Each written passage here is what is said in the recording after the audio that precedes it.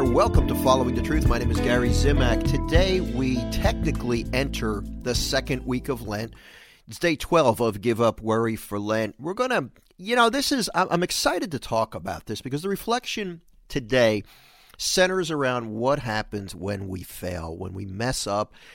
Typically during Lent, there's going to come a time when maybe we skip reading the book one day, maybe we mess up, we fall victim to some sin that we're trying to give up, we were trying to not worry and yet we lapsed into major worry. My message for you today is relax. This is okay. The secret is, once you make a mistake, get up again and let the Lord give you the grace to continue on. One of the tactics of the devil, and look, I don't like to give him too much credit, but we got to be real. He's real. He hates you. He wants you to fail during Lent because he doesn't want you to get closer to Christ. One of his favorite tactics is when we sin or when we mess up, when we say we're going to pray more, we're going to do our daily devotions, and we skip for whatever reason. One of his favorite tactics is to say, see, you messed up now. Why bother? Why are you wasting your time? But here's the deal. He's a liar. He's a liar. Let's look at today's verse from Give Up Worry for Lent.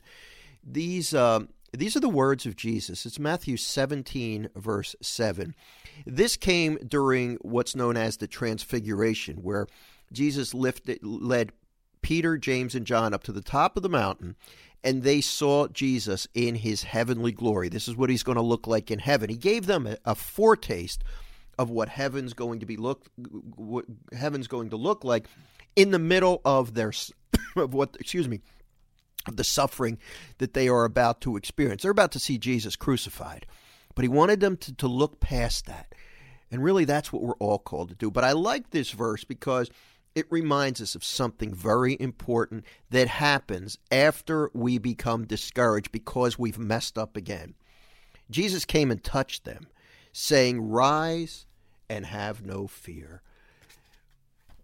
If you've lapsed, if you've sinned, if you've worried, even though you said you were going to give up worry, if you weren't faithful, if you missed a few of these podcasts, if you skipped some days of reading Give Up Worry for Lent, Jesus is saying, get up. Don't worry. Don't become more worried because you messed up. Of course you're weak. Of course you're sinful. Of course you have a fallen human nature. He understands that.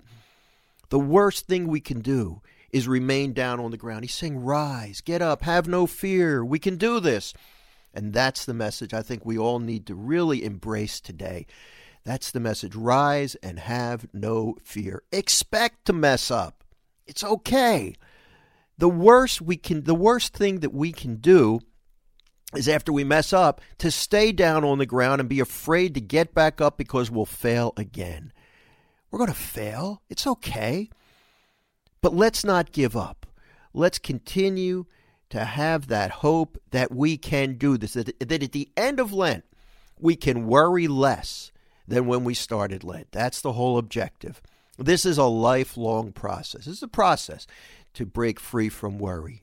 But if you do it if you get a little bit better at it this year, wouldn't that be great? And that's the goal. Let the Holy Spirit be in charge of how far you will get during Lent.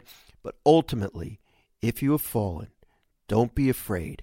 Rise, get up, and get back out there. Let's pray. In the name of the Father, and of the Son, and of the Holy Spirit, amen. Lord Jesus Christ, thank you for your words today.